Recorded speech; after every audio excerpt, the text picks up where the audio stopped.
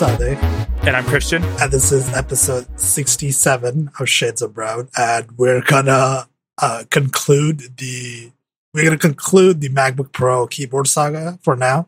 Are Apple keyboards, is that like an ever a solved thing? Because think about it. So the MacBook Pro, they did this to it, right? We're about to talk about. What about my laptop and the MacBook Air? And also the desktop Mac keyboards, the Magic keyboard. I don't know why the fuck Apple calls it a Magic one, but those ones, right? I believe the newest ones use butterfly switches. So it's and the iPad Pro smart keyboard, smart cover, that also uses those butterfly switches. So I don't know if it's truly fixed. But the news being, right, that as we talked about last week, this is just a little bit of follow up on it. iFixit really went through and tested it out, and there is that silicon membrane to prevent debris from coming into the keyboard. Apple confirmed that. And they ran some tests. And now, mind you could still get mushy keys, but it's a lot harder than it was with the previous keyboard. Like, sand is still your enemy. Like, don't take your computer to the beach. But late night, Fortnite, and Doritos and Mountain Dew sessions, you should be good. You should be good for playing Fortnite with your spicy Doritos, your hot Cheetos, your Takis Fuego. What other snacks would like have that kind of powder stuff? Like barbecue Lays, maybe? Poutine, right? Poutine has like it might get a little messy on the MacBook keyboard, right? That's cheese. You don't want cheese in your keyboard. That's and not even a mechanical one. It's not even saved then. So don't eat poutine when using your Razer gear. Yeah. In general, try to avoid eating in front of the keyboard, but that's like eat to the side of the keyboard. Recommended gamer foods. What are some recommended gamer foods though for people who don't want their MacBook? Like, firstly, I don't know why you're gaming on a MacBook, but like, I would say like a recommended gamer food is Soylent. Use coupon code "We Sold Out" at checkout. I'm sorry. I'm just making fun of this because like at this point, I don't really care anymore. Yeah, I don't. like we had to talk. We had to follow it up. I mean, Apple's gonna fix my keyboard until 2020 something. Yeah. So I mean, it's your. I mean, you're still gonna be stuck with the kind of shitty keyboard that probably needs to be fixed multiple times. But yeah, that's the keyboard. Moving on to the regular Google. It's the Google. No, this is not the Google hater podcast, but so just a little tease. Me and Jake are going to go in on this. Don't worry. We put time aside. We are going to give you that analysis that you guys want. The double up on the Elon Musk hate and the Google hate. It's going to be a good episode, but we still need to talk about it because it's a big story. It's a big story. I think it's important. So this week, the European Union fined Google $5.05 billion, which is 4.34 billion euros, for violating EU antitrust rules, saying that Google has imposed illegal restrictions on Android device manufacturers and mobile network operators to cement its dominant position in general internet search. So this is actually also like the second time the EU has fined Google, and because Google is already appealing another fine previously that the Google that was levied to them by the European Union. So, oh boy, yeah, last year the European Council issued like a 2.42 billion euros fine to Google for abusing its market dominance as a search engine by giving an illegal advantage to its comparison shopping service, which was, I think, Google Shopping versus like some other like vendor like sued for that. That was that. So Christian, what are your thoughts? Like, what is this? So my problem with these EU suits is that, like, I'm glad that they're happening. I'm glad this is a thing. But God, it's the wrong. There are so many like rightful things you can take Google on about with Android, but like their arguments are silly. It's like the most correct clauses I think that they went after Google for is the one where Google's like, if you make a fork of Android, we will not give you the Play Store. right? Like, I think that is the most correct one. You have the most ground to sue Google on. But Google paying like Verizon to make sure that everyone uses Google on their devices, like, I guess, but DuckDuckGo doesn't have enough money to pay Verizon to make it the default search engine, right? Like, this is only hurting Microsoft. And cool, we get more Bing now. Like, yay Bing. Like, I don't know. I don't feel good about supporting Bing. Like, it's a less gross version of Google. And it's not like we're gonna get devices with DuckDuckGo now. So that's my thing, right? And then also too about Chrome and the Play Store. Like, that makes sense to me. I think there's stronger arguments they could have had, but at the very least, that makes sense. And it's really the fork one that I think that slaps down hard. Right. So, the from the EC reading, Google's practices have denied rival search engines the possibility to compete on the merits, which is not. I don't think it's unfair, right? I don't think that the notion that Google's dominance in the search industry and its dominance in the mobile market has given them like a really like a edge that no other search engine vendor has, right? It's not possible. Microsoft doesn't have a mobile platform that they can leverage to increase the search market, right? DuckDuckGo has nothing of the sort. They're just a search engine. So it's not. I don't think it's unfair to say that Google has leveraged Android as a way to get like the Google search market share up, right? Well, that's their business model, though, right? Like, they have to do that, or else Android doesn't make them money. Which, like, I don't like personally. I don't really care, but Google's now like, well, if this goes through and the appeal fails, they'll start like charging people for Android. They're like hinting at that, right? Which, I mean, hey, like, if I'm going to take a really cynical view of this, cheap Android phones get really expensive because Google charges a butt ton for Android licenses because they can't give it out for free anymore. Maybe someone comes up and starts making good low-end phones. Yeah, right? or maybe a different OS actually gains traction in the market. Like, maybe in the future we will actually have an opportunity for like a third mobile OS vendor to actually make a significant like gain any sort of significant traction in the market, because right now it's just either Android or iOS. Like, you don't really have a choice. I think the smarter view, right? Like, a smarter take from the EU should have been to unbundle Google. Their judgment should have been that Google, you're too integrated. You've researched too many aspects of consumer software, and your business model is undercutting everyone else who would want to compete with you. So we would unbundle you and make Android one company, Search one company, Chrome one company, like sort of like the classic Ma Bell ruling, right? Like, that would be the best way forward, because then with an independent Android, like, and not allowing Google obviously to come back together as one whole company. But I don't think the EU would have the authority to do that anywhere outside of that, right? Like, that's something that the American government would have to do. Yeah, the EU doesn't have jurisdiction on that, right? Like, they wouldn't be able to enforce that in any sort of meaningful way. Google's parent companies are all American companies, so anything of that sort would have to be handled by the FEC? What U.S. government regulatory body would do that? Like, that would be like the Justice Department. The Justice Department? Yeah. Okay. So no. So if you want, so in the U.S. how it works, if you want to like go against the company and unbundle them, that comes from the president and the attorney general. And for obvious political reasons, I highly doubt that Google will get broken up with the current leadership. Current management is not going to break up Google.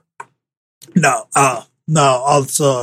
Also, it's going to be extremely difficult at this point. I think the Google is huge, and they have a lot of lobbying power. So it will be a very hard uphill battle to get any sort of unbundling of this corporation.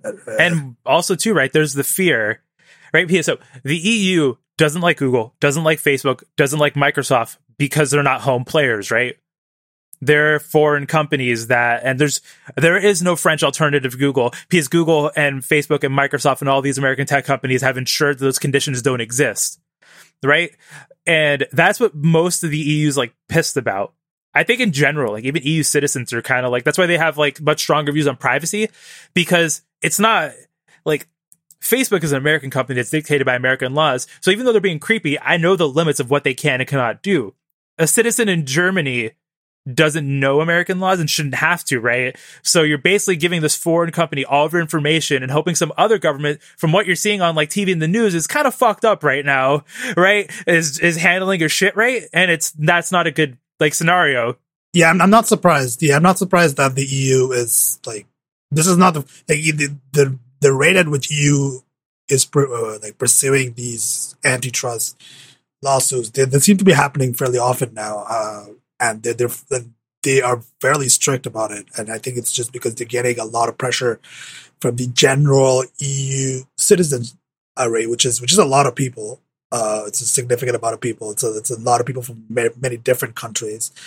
But yeah, that there's general like sort of like this whole thing that these Americans are like, these American companies rather are just like taking our data and it's like sitting in some server in the States and being used for machine learning and ad targeting. And also too, I think that with the American government, even if we had like a liberal government in power right now, right? The fear is you make Google and Facebook weaker. Who fills the gap? Chinese companies, right? Because in the rank of like what countries have tech companies that have the scale to do like the whole, to be like worldwide, it's American companies, and then right next to them are Chinese companies like Tencent and I think WeChat's also Tencent, right? But Xiaomi, Tencent, all of those companies, I think that's some of the fear, because it's like, okay, we weaken Google, they don't have as strong as a grip. Who takes the place of that? And even in Europe, I don't think that, like, please EU, please keep attacking like Google and Microsoft. I think just keep doing that. Should continue, but at the same time, when they weaken them, I don't know if weakening them is going to allow the conditions for European tech companies to get strong, right? Because I once again, let's like preface this by saying I don't live in the EU. I don't really know what goes on over there. I know the general of like happenings of the EU, but from what I've seen and from the people I've talked to, like on Mastodon, right, who live in Europe, there's not like as strong of a tech sector there as there is over here, or even like Canada for that matter, right? So I don't know if the infrastructure is there for those companies to rise up and fill that gap once the EU takes them down, or if Chinese companies, which the EU is much friendlier to, right? Like Xiaomi, I don't know if Xiaomi exactly sells in Europe, but I know that Huawei does, ZTE does, right? There's more Chinese companies that'll sell phones in the EU. If those companies will just like kind of slide in the gap instead of European companies coming up. And from the American perspective, the American government probably doesn't want any Chinese company to come in here and become any sort of major player in the tech sector. Because at least, especially now with tariffs and other protectionist policies, it's not going to happen. So I don't see, at the very least, all I ever see the American government doing is some kind of like bullshit data privacy laws that don't actually really matter. But for the EU's perspective, like they're kind of a little fucked. They're not like wholly fucked. They're like it's only a little fucked. No, but I do think that them doing this like sets it sets up precedent. I think it sets up like a sort of like even if Google like is forever appealing fines that they like don't pay the fines, just the numbers themselves, like it's gonna put tech companies on a bit of notice, right? I mean, it's not much. I mean, this is Google. This is like not really that much of a problem. They're going to just keep fighting. It's just going to appeal this. That's the last one. But it does. It is not a bad thing to keep like fining Google like billions of dollars, because at the end of the day, Google is also a public company, and their shareholders are not going to be like, okay, yeah, every year we have to take like a $5 billion loss because like the EU keeps fighting us every year. I don't know. That doesn't sound like something shareholders would be too pleased with long term. So, and if anything, if you get Android in the EU now, like Google might just make a separate version for that is charges licenses for it. Because I don't know if Google would do worldwide license fees. It's interesting because I don't know how this is going to play out. Like they can appeal it, but I don't know. The EU's arguments are kind of weak. Like I definitely think the fork clause, that one is the strongest because that's at the very least, like maybe Amazon might get the Play Store on Fire devices, or Microsoft might be able to make their own fork of Android if they wanted to, or Xiaomi might be able to move easier into the US with their own custom version. And for the search aspect, it's like, I don't know. Now iOS might be able to ship with Bing by default because Microsoft pays more to Apple. Or like Apple would provide like a choice, right? Like I don't know, like when you first open Safari, it's gonna God, like the like that fucking thing in Windows 7 from like 8 years ago. You remember the browser ballot? Yeah, the browser ballot. Browser ballot. For those who don't remember, actually, I don't even remember the browser ballot. I think it was not. It was because the EU had an antitrust move against Microsoft for shipping Internet Explorer as a default browser. So if you bought a Windows PC in Europe for some time, you would when you go to like set up the computer, it would ask you what browser would you like to install, and it would show you Opera, Chrome, Firefox, Safari back when Apple made a Windows version, and then obviously Internet Explorer, and like.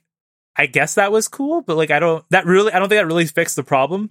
No, I don't think that fixed the problem. And imagine that if the EU went after Google for, I don't know, making Google the default search engine in Google Chrome. I don't even know. Because it's at the same time, right? It'd be like, okay, you set up your Android device and you have to pick which search engine you use. Most people are still going to pick Google. Like, giving people choice on a device that's made by a company that their services work the best and that they're already known doesn't fix the problem. It's having like a competitor OS pop up and appear, right? It's like if like Twitter got antitrust for whatever reason, right? And I open go to twitter.com and I see, would you like to go to Mastodon or Twitter? People are going to go to Twitter.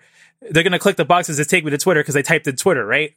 And the real solution would be a different OS or a fork of Android that's completely different and has its own perks and merits.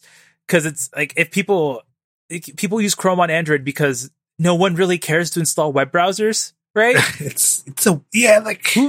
installs? I have Firefox on my phone because I play around with it sometimes, but it's literally just Safari. And on Android, like how many people actually use Firefox mobile? Yeah, that's how many people even like how many people use Samsung's browser? Samsung probably a lot because Samsung ships that as a default. Yeah, so see that's the thing. Like it's as long as it works, fine. I don't think people are like.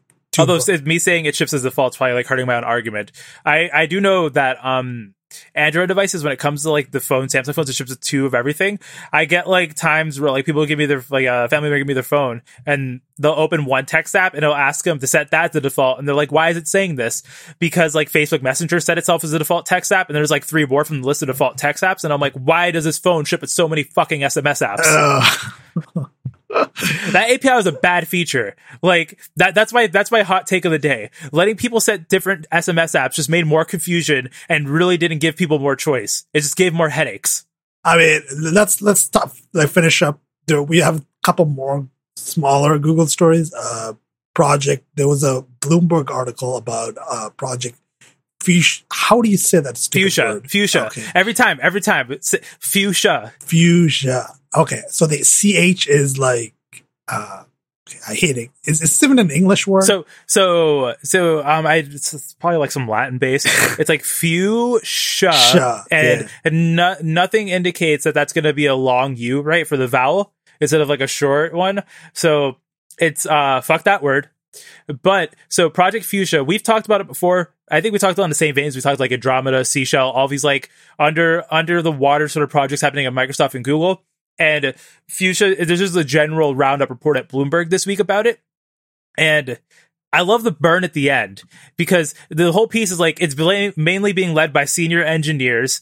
Managers aren't really a fan of it because, I mean, business wise, Android still makes more money. But it's basically being built from the kernel level up, right? So no Linux kernel support. It doesn't use any of that. It is completely in-house at Google. And the whole point of it, right, is to ship on like from a Raspberry Pi-like device to a Chromebook and have a UI framework that I believe Flutter is actually the UI framework for it that scales from that. And it's like doing what Android in theory should be doing, but without it being as gross and crusty as Android is right now. And so we've talked about a lot of this on the podcast before, because our technicals had pieces about them running it on a Chromebook Pixel. And like, what's really new here is like, there's a burn at the end of it that I love. The very last line, I believe, it is one person who has spoken to the Fusion staff to describe the project simply as, it's a senior engineer retention project. I mean, that's, I'm not surprised by that. Also, I'm not surprised by the fact that it doesn't line up with Google's business model, right? Because as it is now, it's like more privacy conscious and like more like security minded and more like, because it uses the I think me and Jake talked about it on Pentagonal. I'll try and find the link and throw it in the show notes, which you can always find at twoshadesofbrown.com. It's the same thing as Sandstorm. It's that not differential privacy. Also, it's capability based security. That's what Fuchsia does, I believe. Okay. So capability. So you'd have the application with the least you'd give the application like the least amount of capabilities it needs, right? It's like sort of like the permission system, but not really. It's the other way around. Like you would give it like permissions. Like you would give. So it's basically like it's like sandboxing taken to the max, right? Like, so say for example, there's Chrome. You would basically only let it load and render web pages and not touch any files or storage until the page requests that, right? If like the page, for example, didn't, I mean, I don't know if this is exactly how it works, but like this is theoretically how it would work. So like say, for example, you're loading The Verge. The Verge just needs to display content and that's it. That's all it should be doing. But then you go to Mastodon and Mastodon wants to display local storage because Gargamel finally added offline support, right? It would then allow Chrome to cache things offline or be able to touch the file system in that way. And it would only when the capability is needed is the permission given, even though like in general, it could access all those permissions when you approve it. So that's the Project Fusion story. Also, a heads up, if you do click the Bloomberg link, it has autoplaying video with sound on it. I don't know why I know why they do it, but just stop. A last Google story is kind of a funny one, I guess, or a spooky one, depending on how you look at it. Why is Google Translate spitting out sinister religious prophecies? So apparently if you like put in like a bunch of English words, like say you put a bunch of the word dog a bunch of times and you say the language is Maori and you tell Google Translate to translate it into English, it's like doomsday clock is 3 minutes at 12. That is bizarre. Like it's there's like a whole like there's a subreddit dedicated to it called Translate Gate. The gate name, it's your favorite, right? I know how much you love calling things gates. Like last week, we were having a discourse, and I called it a discourse gate because the discourse was gated to being a gate. I don't fucking know. Yeah, but it's like if somebody put like the letters AG and in Somali and said the language of Somali and told it to translate to English. And it's like, as the name of the Lord was written in the Hebrew language. It was written in the language of the Hebrew nation. Like, how is this happening? I think it's probably like some sort of... This is one of those machine learning shruggy things, right? Like, that's really, it's what... because this is the problem, like, machine learning being a black box, and especially when it comes to companies like Google and stuff, where their machine learning algorithms are like a black box that no one knows anything about except like 5 engineers internally. Like, it does weird shit like this, and sometimes you don't know. And, okay, we get funny translations now, but these are, like, the same kind of algorithms that are, like, powering self-driving cars. And they're also powering the content moderation stuff on YouTube. And they're powering Facebook's content moderation, and they're powering Twitter's content moderation, right? So, while we think it's kind of funny here, I think this is, like, objectively a dangerous thing.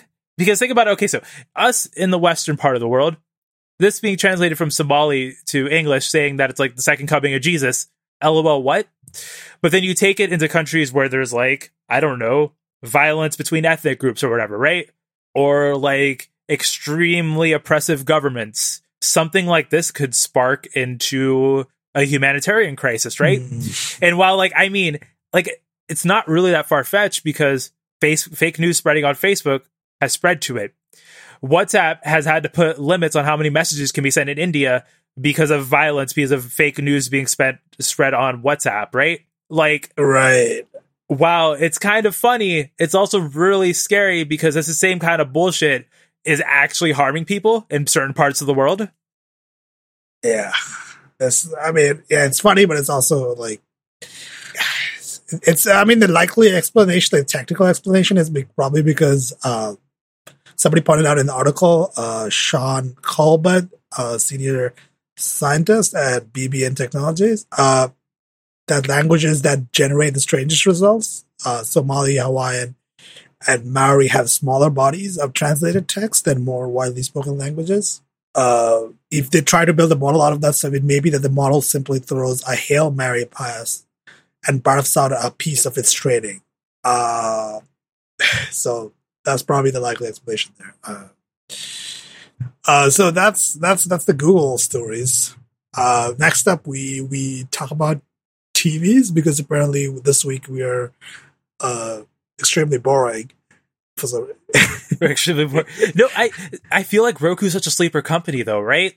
Because Roku TVs are everywhere. Like all the cheap smart TVs now, they all run Roku software. So what Roku does, we have like an interview with the CEO and an announcement of one of their new products in the show notes, but Roku makes smart TV stuff, right? And they make streaming boxes and like Chromecast clones and all that stuff, right? But what they also started doing is shipping TVs that have Roku software by default. And what they do is that they make a reference design and then they'll ship that out to manufacturers, and manufacturers take that reference design to like, I don't know, change the outside of it, maybe put different speakers in it or customize the display, like the calibration, the tuning, what kind of panel they use. But this ensures that every Roku device gets the same software. And what's even more interesting is that Roku, I don't know if they're selling licenses. I don't believe they said, but what they do is by default, they will scan what's on your TV and then show ads. Yeah.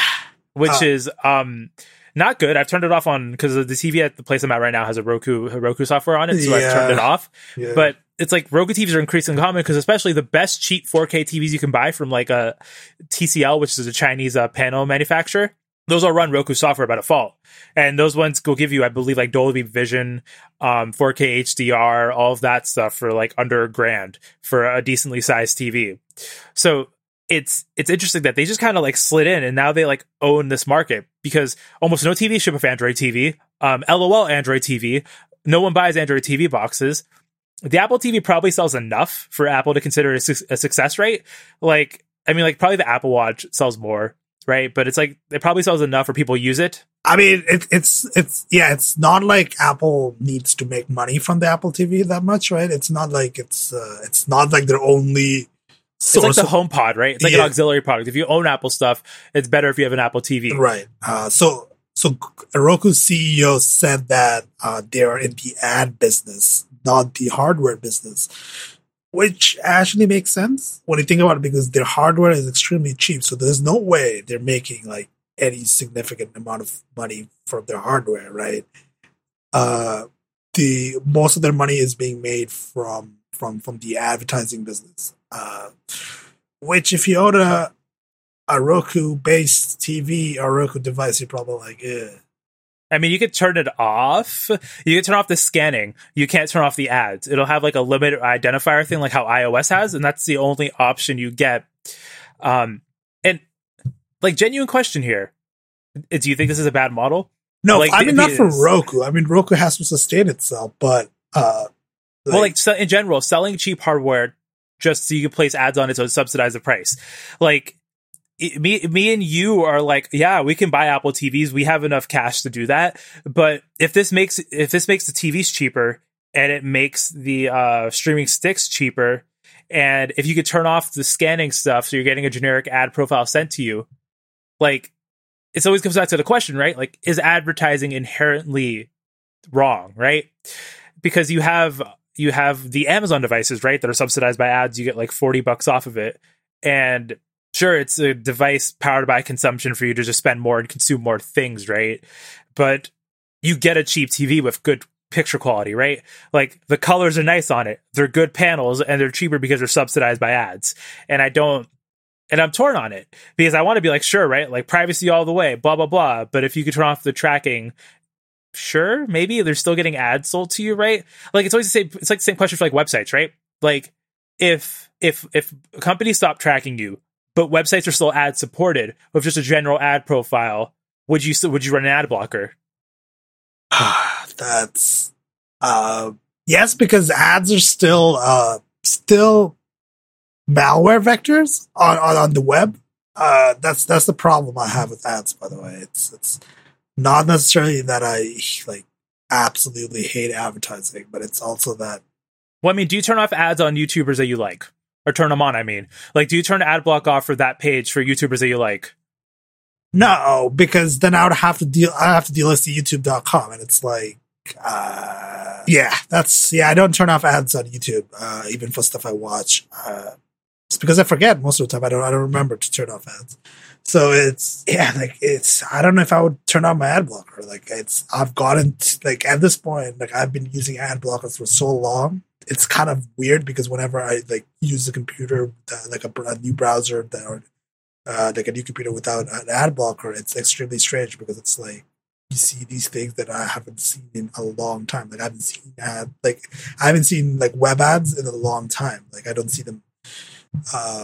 So it's, I don't know. Like I'm not a fan of ads. Like that much is true, but well, I mean, but you have the option, right? Like I guess to pay for it. Like you can afford it. Like I'm not like dunking on you, right? It's just that like you can use an ad blocker and you can buy the iPhone, right? That you don't have to get ads on, and you can run your own Mastodon instances, right? And granted, there aren't any Mastodon instances right now or any sort of like federated sort of like open source software alternatives, right? That have advertising on them.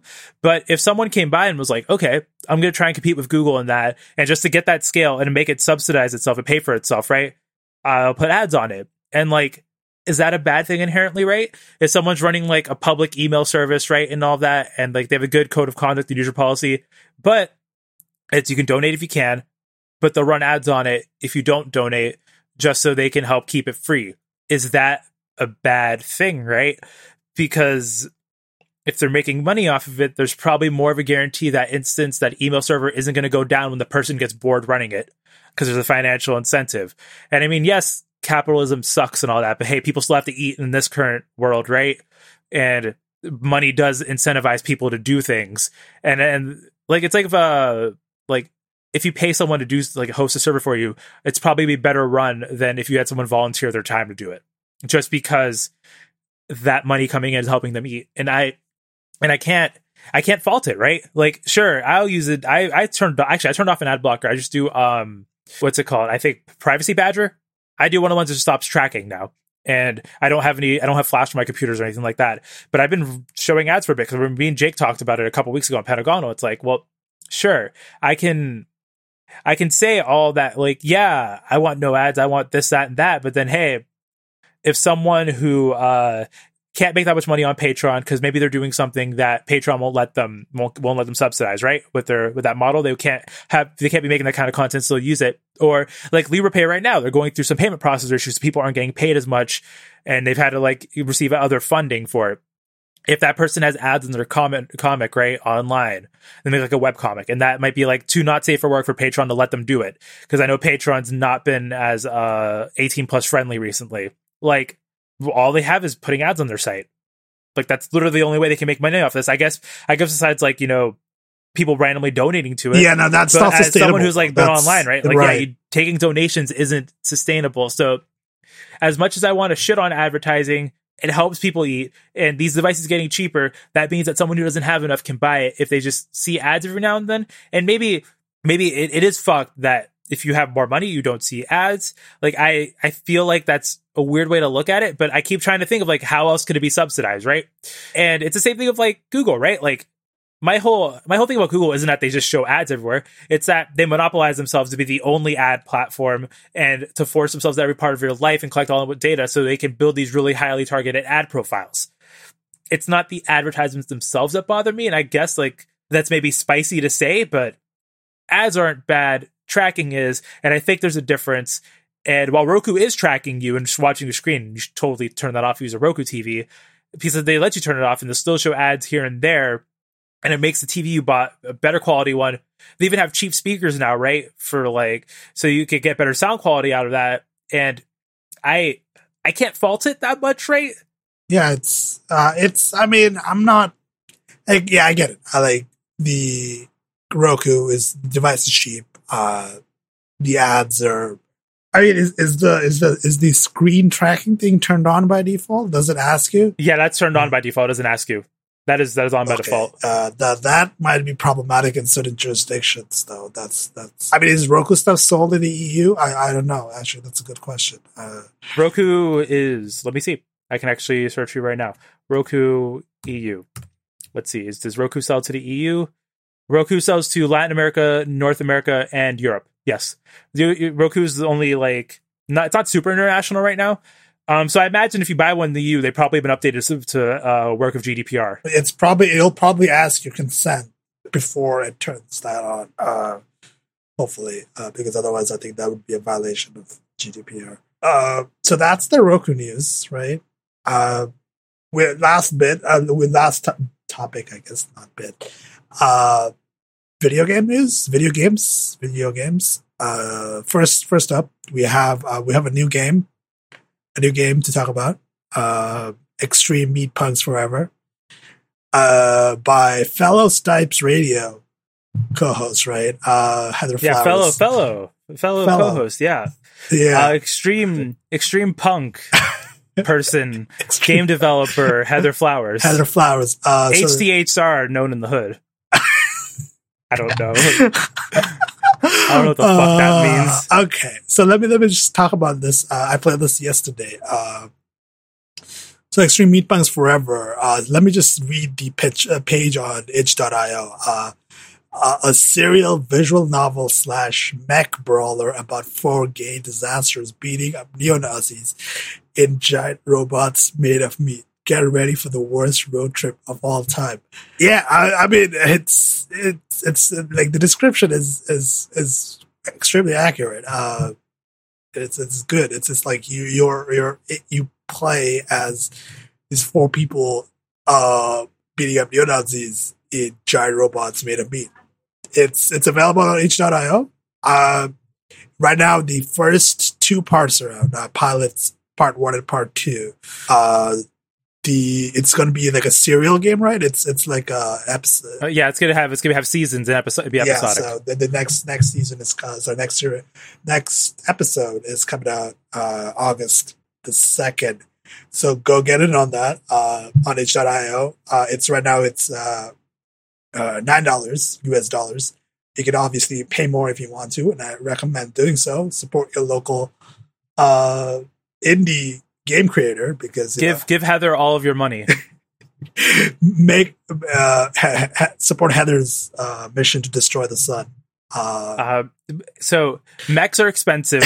we know this, and Heather needs to do parts for her mech. I see you, Valley people on the Federated timeline. I know you got that cash. Got that cash. Instead of putting it onto that Bitcoin, put it into Chosa coin, and by that, buy Meat Punks for $1,005. Oh God! I imagine if somebody actually that would be pretty cool. And 95 cents. That is the current going rate of 1 Chosa coin. Podcast exclusive. Podcast exclusive. That is the first time I've disclosed the ICO initial Chosa offering of Chosa coin. That price. God. Oh my God. Yeah. That's Extreme Meat Punks Forever. I've yet to play the game because I'm apparently too busy for that, even though I was offered a press copy on air. I have yet to play it. I will be picking it up soon. This is not the last to talk of Meat Punks because I give my friends free marketing. If you want free marketing, hit us up. If you make a game, like literally, and you're not a big company, if you're a big company, you have to pay me. That's legally required by California law. But if you're an indie game dev, like literally just like DM me being like, yeah, bruh, I made this game. And I'll be like, yes. And I'll put it on the pod, you know, it's like as easy as that. Yeah. I want to talk more about indie games. I feel like we talk about AAA games way too much. And I feel like there's a lot of stuff on like itch.io that we should be talking about instead because, you know, indie game developer is a hellscape where it's really hard to get noticed. So that's that. Speaking of bad video games things, our next topic. because last week we didn't have opinions that are spicy enough. 343 was asked recently, will Halo Infinite have a Battlegrounds mode? And they were like, what the fuck? No. Like, what? No. No. Like, why are you even asking us this question? Like, for real? Like, you for real, bro? We gonna put player on no Halo Battlegrounds? Like, bro, no. Warthogs ain't for you in a squad. No, don't squad up with a Warthog like that. And so, me and Sadik I was playing Gears of War 4. Sadik was watching the Overwatch League, yeah. And then we're talking about Warzone and Halo 5 because, I talk about Halo a lot because that's like, I like Halo. Yeah. It's my brand. And so we were like, MOBAs kind of suck. And now, since Sadik didn't have didn't get enough discourse, from the last week's episodes, like Game's opinion, Sadik will now tell you why MOBAs are trash. The floor is yours. Okay. So to start this, let me tell you like a story. This is like a event, a long time ago.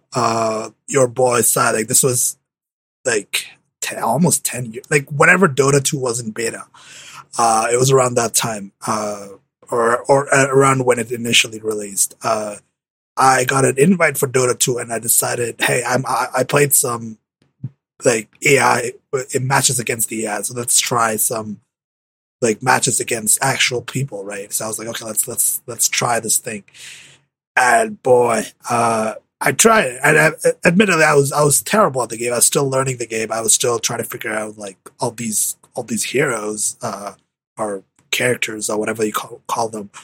Like I was still trying to figure out like, the concept of like going mid, going top, going bottom, right? And like trying to figure out like what are you supposed to be doing, like how the flow of the game works, like when are you supposed to buy what item, et cetera, et cetera. Like there's a lot of depth to the MOBA gameplay. So I was still trying to figure it out, but I got flamed all the way through that one match. Like that was probably like a miserable like 40 minutes or an hour of me trying to like figure out this game and being berated for it continuously by other people who were like, why are you feeding? Why are you bad at this game? Just close the game. Why are you even playing player versus player? And I'm like, I want to try to figure it out. And the way to learn that game, I think, is actually to play player versus player because that's where the fun is. So that was my sort of like formative experience, if you can call it that, with MOBAs. And after that, I was extremely turned off to MOBAs as a genre. And I think MOBAs in general, because of the way that the games are structured and designed, encourage shitty behavior, right? Because it is you. So the thing is, if in say like a game where it's not as important if you are the one sucking, like if you're new at the game and you suck, it's not as big a deal as it is in a MOBA, because if you're new in a MOBA and you suck and you're pulling your whole team down because you're doing what is called feeding, right? Feeding means that you're giving the enemy team kills so they can get stronger and be able to beat you quicker, right? So that's considered obviously bad. So that creates this environment where if you're new, you should probably stick to never playing against humans because it's gonna suck. It's gonna suck because you suck and your team hates you and the enemy team hates you for some reason too. So it's like it just creates this sort of like negative feedback loop. I don't know if that's the right term for it. Like it's like creates this like toxic environment, right? Where it's where it feels like you feel bad for playing the game, which is never in a place I want to be when I'm playing video games. Like I mean, to credit to Valve and Riot, makers of League of Legends, like they have tried to like curb down on this whole toxicity thing. Like they have introduced systems that discourage toxicity incredibly. And like, if you're toxic, you get reported, right? And you get put in a queue with other toxic people, right?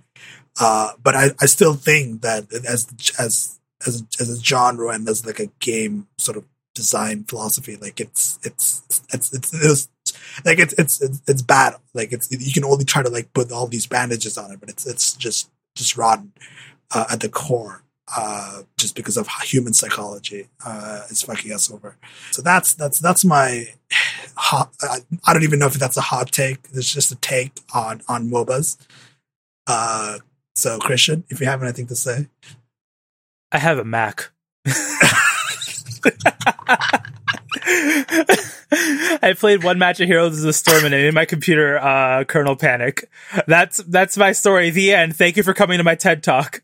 That's the Mac OS kernel telling you to play better video games. Well, I mean, I played Smite on the Xbox One, and I've never understood why it's fun. Like, it doesn't make sense to me. The matches are too long, and obviously, we're saying MOBA suck, but because people like the discourse, and someone's going to yell at me about it. We don't like MOBAs is the proper name of this segment. Not that they're all trash. No, I mean this podcast is mostly our opinions. Please hold the flame. Keep the flame for you hit the club with your girl or your boy or your partners. Like, keep the flame for that. Get lit with them. Don't get lit with us and our menchies. Unless you want to, then feel free. I can't stop you. I mean, there are definitely some MOBAs that are slightly better than others. Smite is an interesting because it is like third person, right? Not top down. And also, I feel like you have a negative opinion of Smite because they killed off tribes to like work on Smite, right? Don't even like. That's an entire segment by itself. I would be here for hours talking about what they did. Tribes said. I'm riffing off of Jim Sterling over there, but. Yeah, that's my take on MOBAs. If you want to talk to me about MOBAs, hit me up. I'm extremely open to talking about like video game design stuff. Because I don't actually know much. I just like to talk shit. But I also same. We found a tagline for this fucking podcast almost 70 episodes later. We don't know a lot of shit, but we love talking shit. Yeah, just add us. Let's have a friendly discussion. Last week, thank you, Zach, for reaching out, talking about what was it? Motion controllers. And why you're wrong. Why I'm wrong. No, everybody was super nice. It was a good discussion. I had a lot of, it's always interesting to talk to people about how they play video games.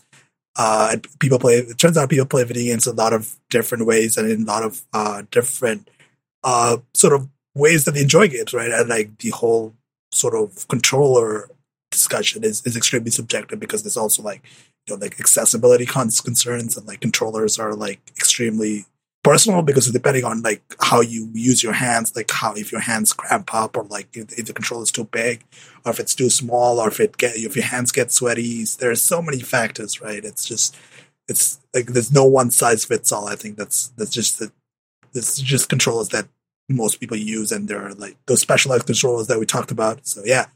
Also too, I just want to say, everyone who listens, I know it's become like a meme at this point. Me bitching about people in my menchies, and then me bitching about that bitching, and then it's just like a meta complaint until it like all goes in like 10 feet hole, right? Like, but all seriousness, people who actually listen to these shows and then hit us up, like I love you people because you people, that seems a little dehumanizing. I love y'all. I love y'all. How I can phrase that where I'm not like putting y'all down, right? Because every time we get like feedback and it's someone who listens and they like actually listen to the episode, it's always a good time. Even when they don't agree with me, right? Even if the chosen take too strong, right? It's always like a good conversation. Like when me and Static just joke about nerds and our menchies, same thing with like Heather, right? If you listen to the chosen Heather Power Hour, it's mostly the randos who don't know us, who just like tell me to check out FOSS apps, right? Like it's those like, and I mean like, I get it. They don't like know me, but at the same time, it's like different standards, but blah, blah, blah. That discourse will be safe from our episode. All I'm saying, right? It's like, if you listen to it, like if you listen to shows, like you guys are the best. Y'all are the best. I don't want to gender that. You fuck it. I'm sticking with you people. You lot. There we go. You Being lot. Jim Sterling. You lot. You lot are great. I am always here to have a conversation. Yeah. You can contact us, as always, via email, contact@twoshadesofbrown.com, or you can add us on Mastodon. You can add me at staticsafe at mastodon.zombocloud.com. And Christian. Please at me a raccoon GIF. I always appreciate good raccoon GIFs in my life. So if you want to at me, it is at Josefine at 10forward.social. We're going 2 months strong, still haven't been banned from Static Instance. So, it's good shit. And with that, goodbye. Bye.